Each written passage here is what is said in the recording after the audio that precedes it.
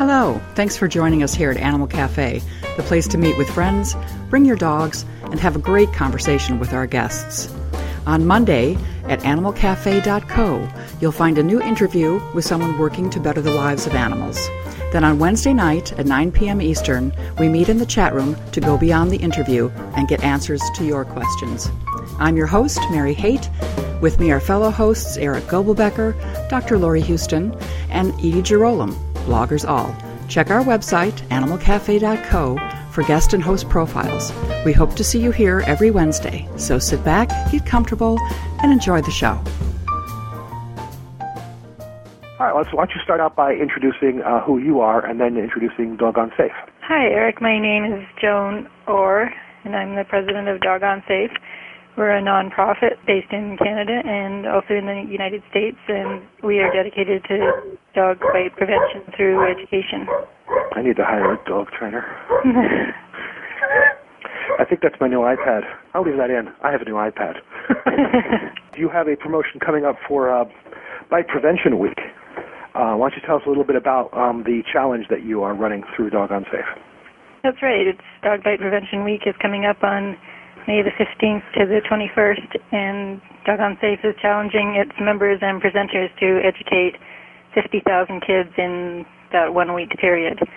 So we have over 600 members and presenters all over the world, and we're hoping that between them they'll be able to educate at least 50,000 kids with our Be a Tree dog bite prevention program for school children. What is the Be a Tree dog bite prevention program? Well, the Be a Tree program is a seminar program for children. So basically it comes with a kit which has 15 large pictures. They're 11 by 17, and they're heavyweight sort of posters that the teacher or presenter can hold up. And on the front it has a picture that is educational for the child, and on the back it has the script so that the teacher can just read it. And so they, while they're getting used to the program, they can see the prompts on the back. And on the front it has pictures that teach about two things. One is dog body language, so we have several pictures teaching what kind of signals kids need to look for.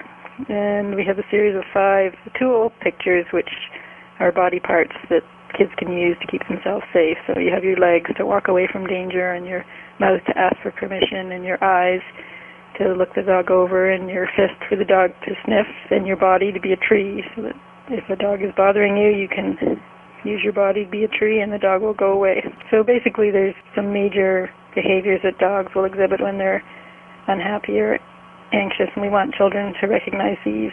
One of them is when a dog licks his chops or licks his lips. He's telling us that he's uncomfortable and he would like to be left alone. Same with yawning. A lot of people don't know this, especially dog owners and parents don't really understand that when a dog yawns, he's not necessarily tired. In fact, it's probably unlikely that he's tired or bored. He's yawning to say that he's anxious. He's not really trying to give that message, but that's the message that he would be giving if he was yawning. So we want parents to really realize that if a dog is yawning, when a child is interacting with the dog or coming towards the dog, that's the dog saying, please leave me alone, please back off. I really don't want to be bothered right now. We tell children the dog doesn't want to meet you at the moment. He doesn't want to play with you. We don't really say that the dog is going to bite you. And, maybe the dog is not going to bite, but he's warning with a really advanced warning when he's yawning or licking his chops. So we really want parents to heed that warning and not wait until the dog gets to the point of actually growling or, worst case, biting. The other thing dogs might do is turn away, leave, walk away. It's a really good sign to parents that the dog has had enough and he wants the child to leave him alone, and it's up to parents to intervene and protect both the child and the dog by giving the child something else to do if the dog starts to leave or walk away. The other thing that the dog might do is show a half moon of white in the eye, and a lot of people see that as a guilty look or, a look that isn't that cute. A lot of people think that's really cute, but really it's another sign that the dog is uncomfortable and not happy, and this is another sign that the parents need to intervene. And on the other side of it, there's happy dogs. So a happy dog will pant and wag his tail and be all loose and wiggly. And these are the dogs that children can interact with. If they know the dog and if they've got permission and their supervision, and the dog is happy and wagging its tail, then children can interact with that dog. So we really want to teach them the difference between what is a happy dog that they could potentially interact with and what is an anxious dog that needs to be left alone. In addition to the be a tree, the idea behind the be a tree, of course, is if a strange dog approaches, rather than try to run, we be a tree. You're also helping children and parents, because, as you said, a lot of parents can't read dog body language either, trying to help the children recognize what are the signs of a happy dog, what are the signs of a dog that maybe we should just let be. Yeah, that's right. And as far as the be a tree goes, we teach the children to fold their branches, which are their hands folded in front, watch their roots grow, which is look at their feet, and count in their head to the highest number they know.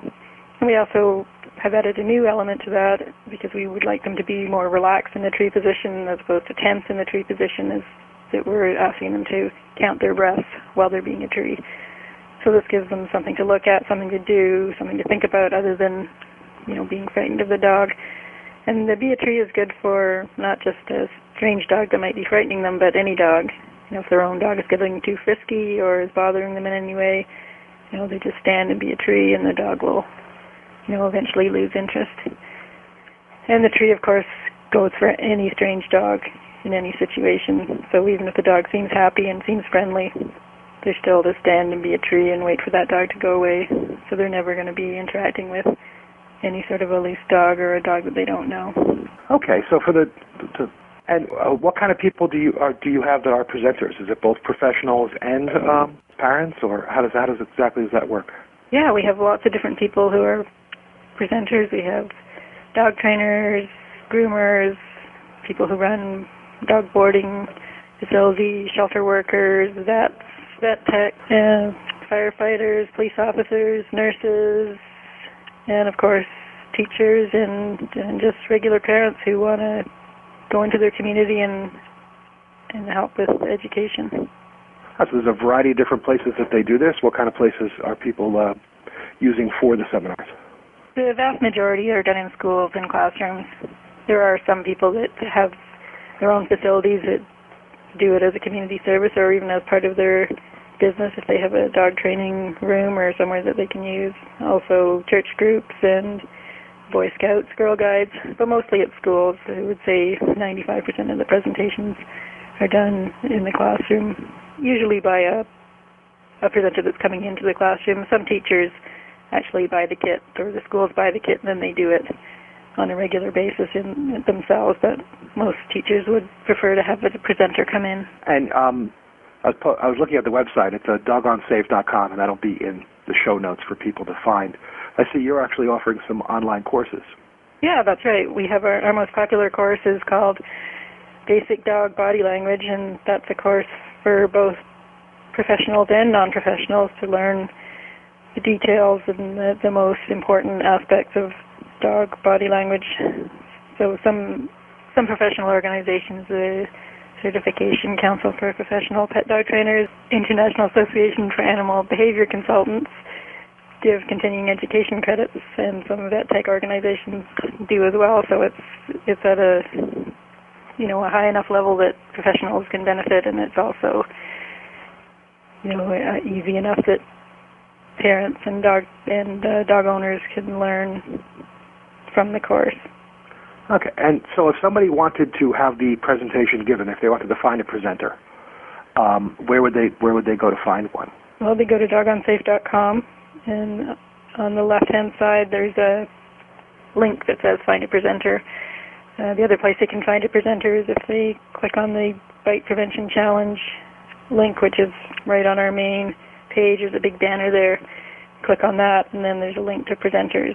And we have a database. There's actually two databases. One is the database of members, so Dog on Safe members who are presenters, and then there's another database or directory of people who are not Dog on Safe members but are Be a Tree presenters. So you can search that by your town or your state or your province or your country, and there's a list of all the presenters there and their contact information. Or you can call our main phone number and we will help you find a presenter. Okay, good. And if I wanted to become one? If you want to become one, it's easy. All you do is buy the Be a Tree teacher kit, which we sell in our store. And we also have on sale at the moment for $70. Usually it's $100. And we're also giving away the Be-A-Tree PowerPoint version as well. So there's actually a PowerPoint version which is normally $20. So basically we're giving a $50 off discount to promote our Bite Prevention Challenge. So once you buy the kit, you're a presenter. There's really no training involved because the kit is really self-guiding. There's a video that comes to explain how you can learn to use it. And we have a Yahoo group. If people have questions, they can jump on the Yahoo group and ask us questions or ask questions on our Facebook site. We're always happy to help our presenters. And we also have some webinars coming up as well to help explain to presenters how they can do the best to give a really good presentation. I can definitely link to all the individual links when I put up the show notes too. That'll help people find the stuff that they're looking for. And you have a mailing list too with some monthly tips, I believe. Yeah, we have our newsletter, so anyone can sign up for that, and we have lots of articles and information, and any of our new announcements come out in our newsletter. So, I mean, if a professional is interested in getting involved in the challenge and becoming a presenter, what are a few things that they could do?